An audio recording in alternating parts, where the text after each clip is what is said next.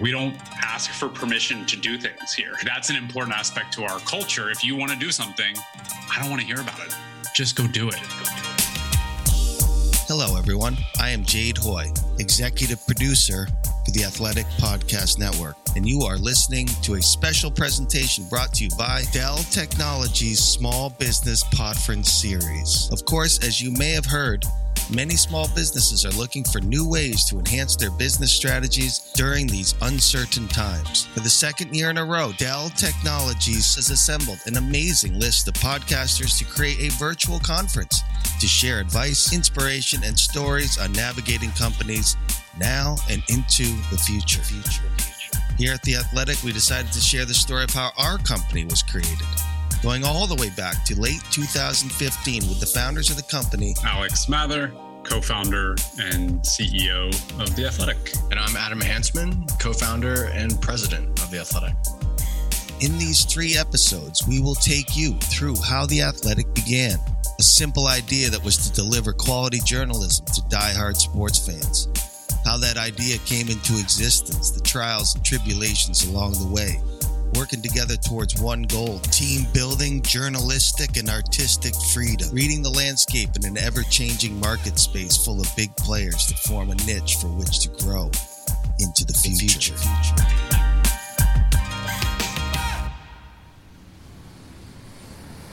How did you all meet?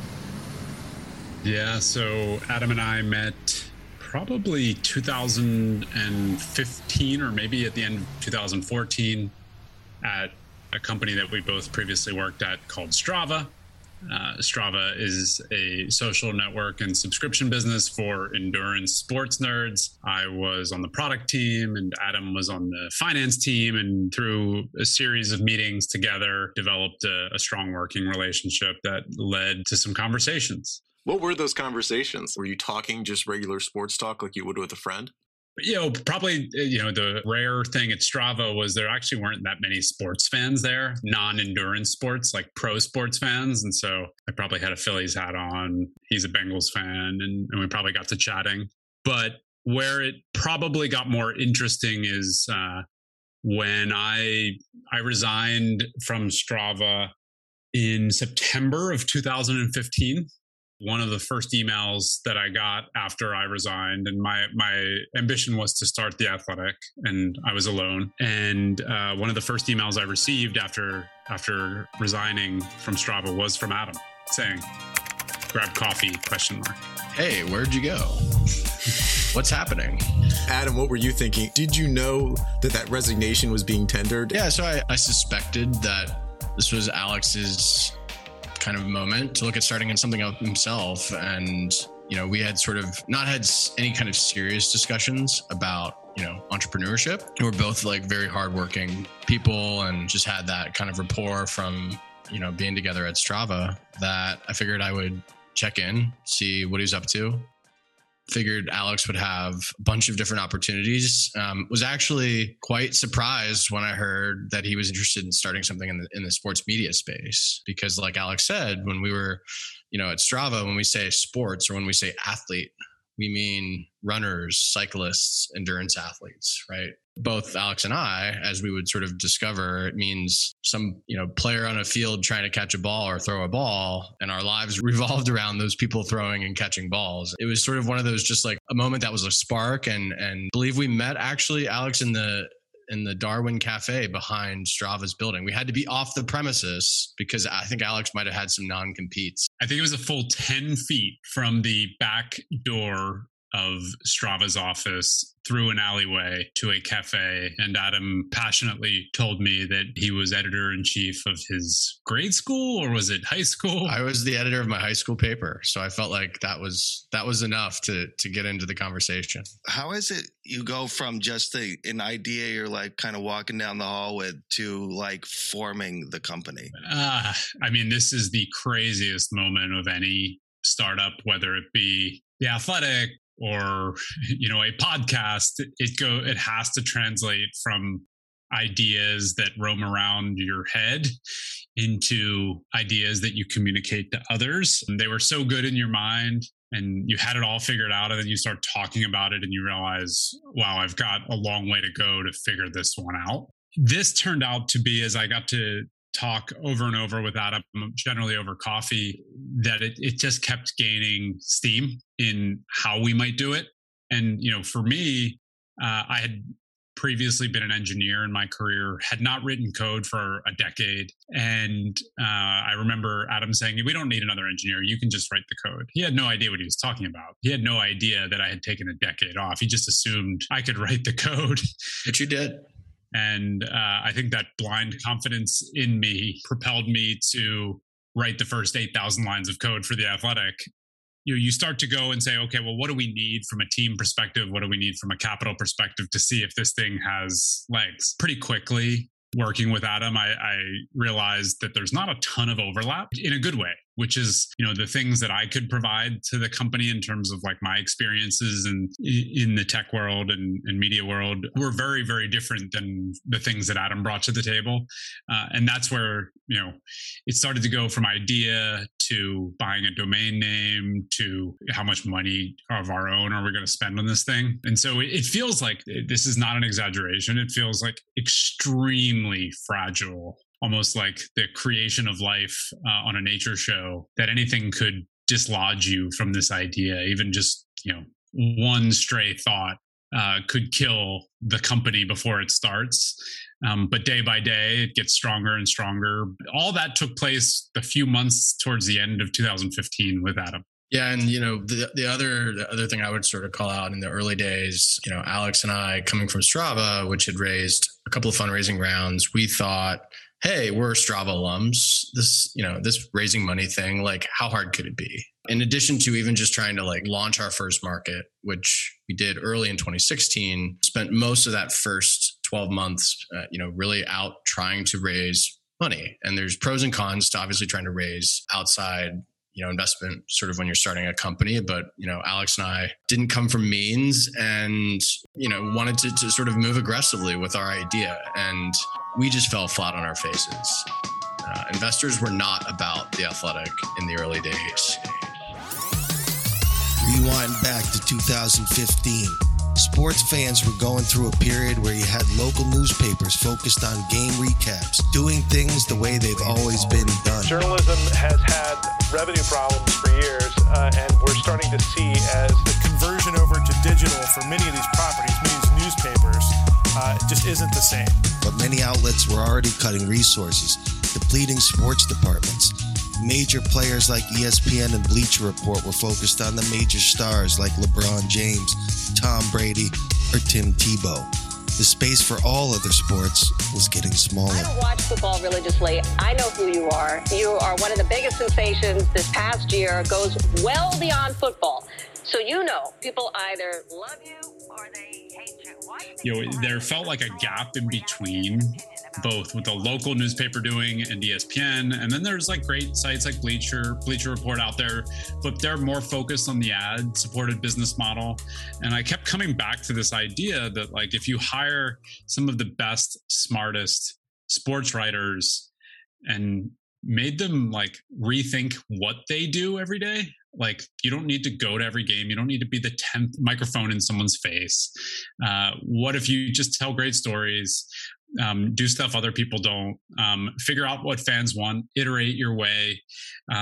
There would be something that you wouldn't need a ton of subscribers to make it work financially. It really just started as simple as that. How can we prove out that we can hire 5 people in Chicago, that we can then get enough subscribers to pay their bills without ads, without, there was sort of the era of auto playing videos, the era of pop-up ads. It was tough reading sports media for many, many years. And if you clicked on a link, it might, make you click 30 times through a slideshow to see your article. And so it felt like there was an appetite for a portion of the sports fandom out there that would appreciate great work, that would be willing to pay a little bit of money each month to not have ads, to not have pop-up ads, to not have auto-playing videos, and support great journalism. And that was really just the simple seed of the business. Yeah, I mean, I think what struck me as an expat fan like Alex. So I grew up in Cincinnati, Ohio, big Reds, Bengals fan. living in California and just seeing in the industry a lot of innovation happening. And so there were sites sort of emerging around that time, like your 538s, Fangraphs. Grantland was going strong circa late 2015. And, when Grantland, when someone there would write about the Bengals or the Reds, like you sort of would go crazy. So just seeing editorial models that did focus on quality, but not for local. That was really our initial, the itch that we were trying to scratch, both as founders, but also like that was the pain point that we felt as sports fans was, there are some cool things happening. There were a lot of kind of gross things happening with all the, the autoplay and the slideshows and what have you, but real innovation taking place in the space too. And we thought we could apply that for local fans. Does it sound like I'm talking into my mic? I think back to many of the fundraising experiences. The thing we kept hearing over and over was there's just so much free content available. How are you going to get anyone to pay? But it just feels more like an idea or a concept or a dream than actually something real. I knew the newspaper thing. It's the first thing that, like, when we went out fundraising, everyone kept saying the same thing: is no one's ever going to pay for content. And so this is the beginning of 2016. At this point, maybe the New York Times had 1 million subscribers, something like that. There weren't a lot of case studies in media companies getting folks to pay for great content. There was a lot of skepticism from the venture community that like no one was going to pay for content. Netflix had just started to really take off. It's been exponential for Spotify and Netflix and Apple Music, Disney Plus, and all these things now, where it seems very obvious. If you go back and try to watch a television show or a movie with ads, you're like, I'm going to just restart this movie on Netflix. Can you imagine any other business that's like, oh, did you like this ice cream? Come back next week for another scoop. And you're like, but I'm willing to buy 3 scoops right now. I want it all right now. What was very clear is if you really pushed the person telling you that, okay, well, what do you read? Tell me. And then, they would start to spout off the websites and say, well, do you get anything on this team? Where are you from? And you would actually like interview them, and they would arrive at like, yeah, you're kind of right. There really isn't great stuff on many of the sports teams out there. It was a great learning experience in the fact that we had to figure out how to position our product. And I think that like really translates into an important story at The Athletic, which was we launched the business in January of 2016, and we cover sports in the city of Chicago. It was a game that will be emblazoned on the souls of Cub fans forever. A turn of events that made grown men sob with relief that the burden borne by their parents and grandparents had finally been lifted from their shoulders. You may remember 2016 was the year that the Chicago Cubs broke the curse. And there was some really interesting things that we saw in our data during that World Series run, where we're all watching, the Cubs break a curse of epic proportions. We see our data around the Chicago Blackhawks. Our stories for the Blackhawks were, in many cases, outperforming the World Series stories. And what it was in our minds at that exact moment was, whoa, hockey fans don't get enough coverage. There's 90 people in the press box at Wrigley. They're all covering the same game. There's like 2 people in the press box, watching the Blackhawks. There's just an unbelievable opportunity for us to cover the things that other people aren't covering well. And that was a really big moment for us. And that really drove, I would say, 2 years of strategy. So we looked at things like hockey, baseball, college basketball, college football. At that moment in time, those were the things that other people were pulling away from digitally, right? Because you had the NBA and NFL really taking up a lot of the oxygen. And so we started to cover the things other people weren't. And that was a really effective strategy through 2017 and 2018. Fast forward like slightly, I think, early days we saw kind of like this idea of covering teams and leagues that others were sort of, it wasn't big enough for them from it, like an ad supported model. But for us, like, I don't know how many people on average go to a Chicago Blackhawks game, and maybe it's 15,000, 20,000 people. A small fraction of that of just one game of people that are like at a Blackhawks game at the United Center can pay for a writer's salary and can pay for that writer to go on the road and tell interesting stories. That subscription model where, you know, you can kind of go big by like going small. It's a kind of a very counterintuitive thing, but we really leaned into that. You know, then I think the next big step for us was other outlets, kind of the ill-fated, infamous at this point, pivot to video, allowed us to start to hire bigger name talent. And, you know, so we were, you know, our way up the ladder, like climbing up the, you know, the side of El Capitan was, you know, first it was hockey, then it was college football. And then, you know, you start gaining that momentum, and this idea that would have sounded crazy to us in 2016 of hiring Ken Rosenthal or Seth Davis or Dana O'Neill, right? Then it becomes real.